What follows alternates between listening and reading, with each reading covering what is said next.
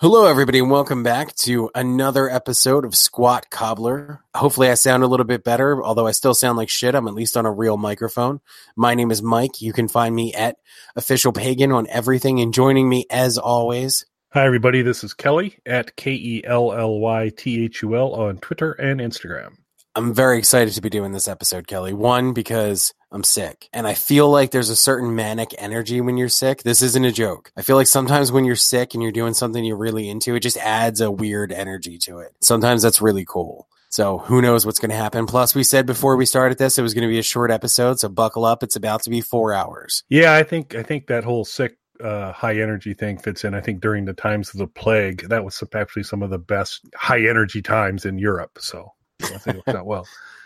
But yeah, and clearly you sound so much better in terms of the audio. You're out of the well. But a consequence of broadcasting the last few episodes from the well is you've got a cold. So, you win some, you lose some. These things happen. What are you going to do? Luckily, though, while I was down there, I was still getting some phone reception, so I could listen to the Dwarves Gashwagon on repeat. See? Worked it in naturally. Subtly. Boy, it was seamless. Well played. Had I not pointed it out, you wouldn't have even noticed. Well, in the interest of keeping it quick, air quotes, I'll get straight to my recommendation. We're doing a recommendation show this week, kids. I'll get straight into my recommendation. So this is something I've had on the back burner for a little while. I remember seeing something about it when it initially hit YouTube, and then I watched it like months later, and I regret not watching it the day that it came out because I've rewatched it since. And it's a YouTube video. For a YouTube video, it's a little long. It's an hour long, but completely worth the watch. There is a YouTube channel called Gaming Historian. So Kelly and I have discussed video games a little bit, and when I did my C64 Mini recommendation, we discussed a little bit, particularly retro gaming. I'm a big retro gamer. There's all these, reissues of old systems, mini versions of systems, plug-and-play systems that are coming out now, and I've been putting this one on the back burner for a special occasion, and today that special occasion hit. So were you a Sega Genesis guy at all, Kelly? I was not. Was under heavy consideration. Ended up not going that way.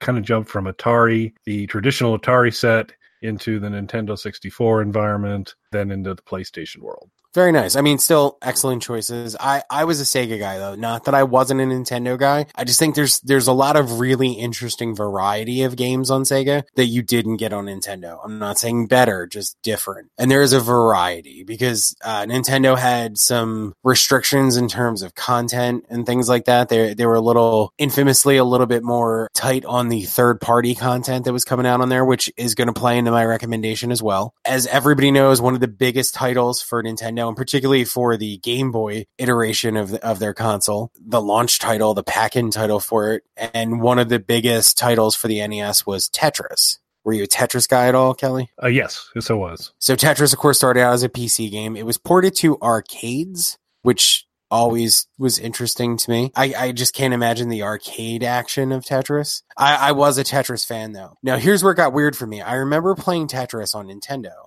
And I had rented it, and I had a couple friends who had it, but I didn't have it myself. And then I went out and bought Tetris, and it wasn't the same game. Did you have this experience, Kelly? I mean, there are so many variations of Tetris through the different platforms that I'm not surprised. I wouldn't be surprised if I kind of branched off to one through there, but their variations were endless. So this thing happened where there were two competing versions of Tetris for the Nintendo. And it has to do with a complex licensing issue and also Nintendo's own restrictions on third-party content that led to a legal battle between them and Atari, who was publishing unlicensed games for Nintendo under the name Tengen. And they had a version of Tetris that I and some other people would argue is actually better than the version that everybody is familiar with for Nintendo, the classic Nintendo-branded version of Tetris. So the reason that I bring Sega into this is because Sega was actually one of the first systems to kind of get into this plug-and-play mini version of console thing. They were doing this years ago, long before Nintendo really popularized it with the NES Classic. However, Sega wasn't actually doing it. There's a company called Et Games, and Et Games had licensed the Sega console look and a bunch of games and were releasing like mini plug and play Genesis looking games. that you could plug into your TV and had licensed Genesis games built in along with other stuff that were already, pre-packaged in with the little system. I'm not going to get into at games because that's not a part of what the recommendation is, but let's just say Sega fans, for the most part, were largely disappointed in these releases. I kind of fall in the middle with it. I do have one of the at game Sega releases. I still have my original Genesis, and I also have some of the peripheral add-ons and things for it. Big Sega guy, as I said. And I did get one of the at games ones, and it's not great. It's sort of cheaply made. The ROMs aren't the best. The emulation's not perfect by any stretch of the imagination. I also only paid like $20 for it. So yeah, I kind of balance that out, if that makes sense. This isn't like, an NES Classic or an SNES Classic, which launched in the, $70 range, somewhere in there, depending on where you purchased it. This was something I paid about $20 for. And I feel like I got $20 of entertainment, of nostalgic entertainment out of it for that. So for whatever that's worth. But Sega has announced that they're doing an official Sega mini console. Initially, it was going to be developed by At Games, but because of the mixed reaction to what At Games had done already with their plug-and-play games, Sega decided to take this entirely in-house, officially making this the first actual Sega console release in quite a long time. I don't have, somebody can fact check me. I don't know exactly how long it is, but this is something that's being developed now entirely in-house. One of the cool things about it, and again, Sega has released, they've been a game and software developer for a long time now, so they've reissued a lot of their standard back catalog titles many, many times on a number of platforms. There are these Sega branded plug-and-play things out there that are officially licensed. So when this was kind of announced, everybody was like, well, why do we care? Like, what makes this different? Yeah, they'll look better, but again, you can get, the compilations from Sega themselves. So why care about this? And then they announced that it was going to come with 40 games, which is more than a lot of their competitors come packed with, which is great. But again, you can emulate these games for free. You can buy any of the compilations that are out there. So then Sega announced they were going to announce the games in waves of 10 at a time. The last wave was announced today. And throughout the first couple of waves, people started to really get excited about this mini console because it wasn't just the expected games. It wasn't just Sonic and Altered Beast and all the games that Sega's known for. There were a lot of weird third-party games on there, including really rare Sega titles that a lot of people aren't familiar with. Then there was licensed content, including Disney games, which really kind of threw people. So they really Sega's putting the money behind this, because you have to think that at this point, this is one of the things that hurt, to a small degree, Nintendo, and to a huge degree, the failed launch of the PlayStation Mini was not having third-party content on there because they couldn't get the license back for them. Sega went all out, even has Disney licensed content on here. So today they announced the fourth wave of games, and it turns out that instead of 40 games, it's going to have 42 games. And part of that surprise was one of the games that'll be included. And again, there's been many surprises. There's a lot of cult games, a lot of lesser-known games, some that were only released in certain territories. But today they announced that it was going to have Tetris. That's a really big deal if one of the two secret games. That's a really, really big deal because for many, many years now, Sega has denied that Tetris was ever even on the Sega Genesis. The official comment from Sega is that game never existed. So obviously it did. So, and again, them pumping money into this. So what I'm recommending that people go out, and again, now it's timely because of the Sega thing, is they go and watch the video on the Gaming Historian channel called The Story of Tetris. It is an hour-long, in-depth, very detailed, very high production value documentary about the history of the game Tetris and how that game really influenced our trade dealings with Russia during the Cold War. There's a lot of politics in it. It's way more intricate than you would think for an old puzzle video game that, your parents, maybe even grandparents at this point, were playing on their first generation Game Boys. It had a way bigger influence on international politics than you might imagine it did. And it's a really interesting, really, really well put together documentary. But it also gets into the battle for Nintendo and their fight with third parties and retaining licensed content and things like that.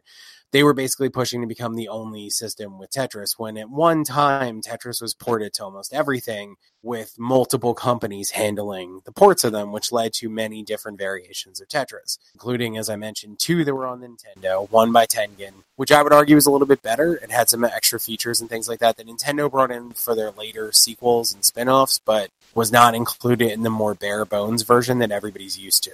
One of the things, though, that for many years people have claimed is that while Sega handled the arcade version of Tetris, which again I can't quite imagine, there was rumors for a long time that there was in fact a Sega Genesis version of Tetris that nobody could find. A few cartridges have turned up which Sega denies ever existed. There are less than 10 of them that have ever been confirmed to be legitimate cartridges. Again, Sega still says they're not real. One of which sold relatively recently, I believe, for over $1 million.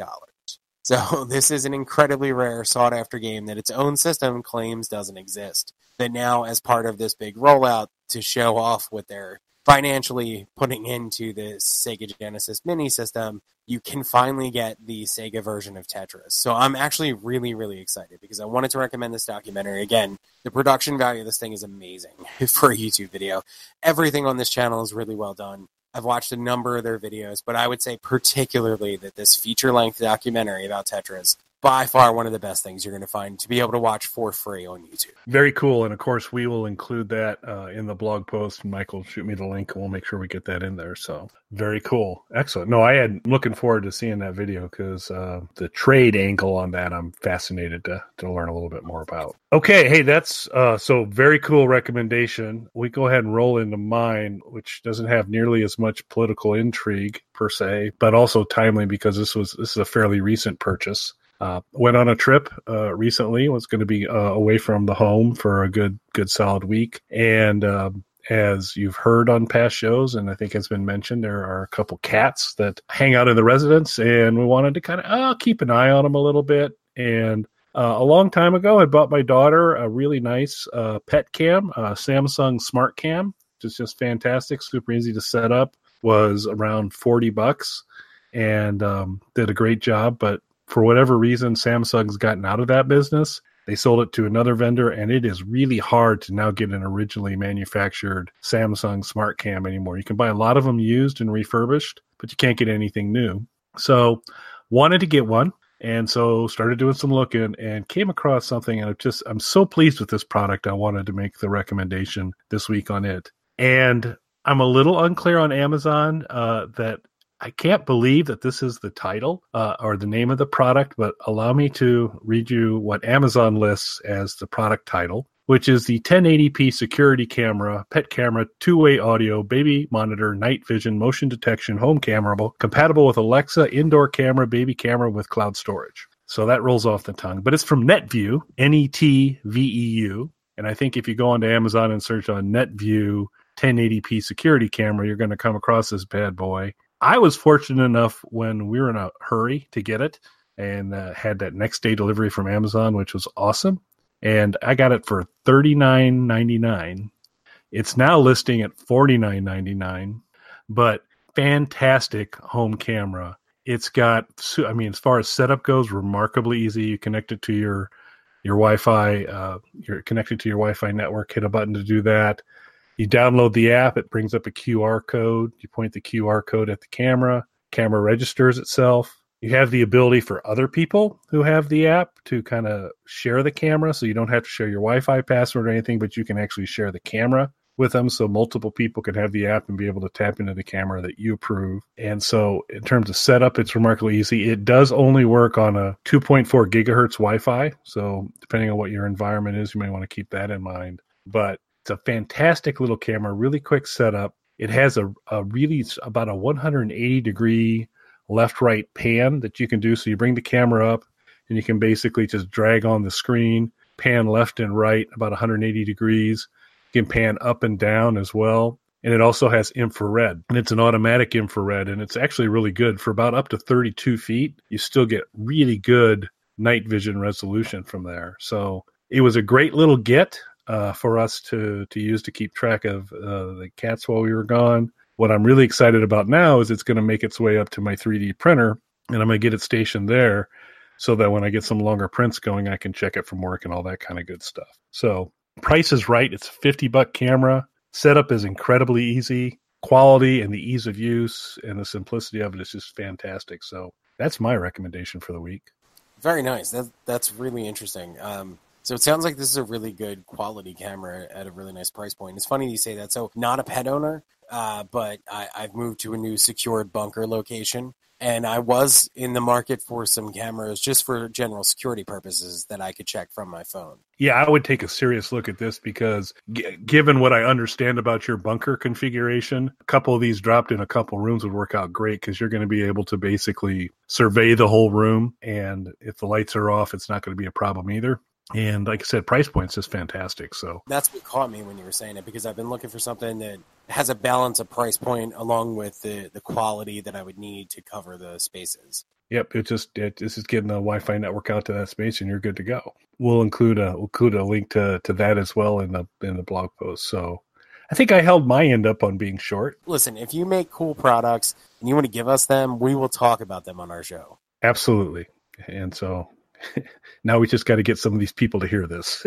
That'll be the key. And on that note, folks, I think we're going to wrap it up for this week. We appreciate you listening. We appreciate all the major manufacturers who are going to begin to send Mike and I free stuff that we will review for you. So thanks in advance for that. And I don't have anything else to add for this week unless you do, Mike. Not at all. Just thank you, everybody, for listening, and thank you, corporate overlords, for the free stuff.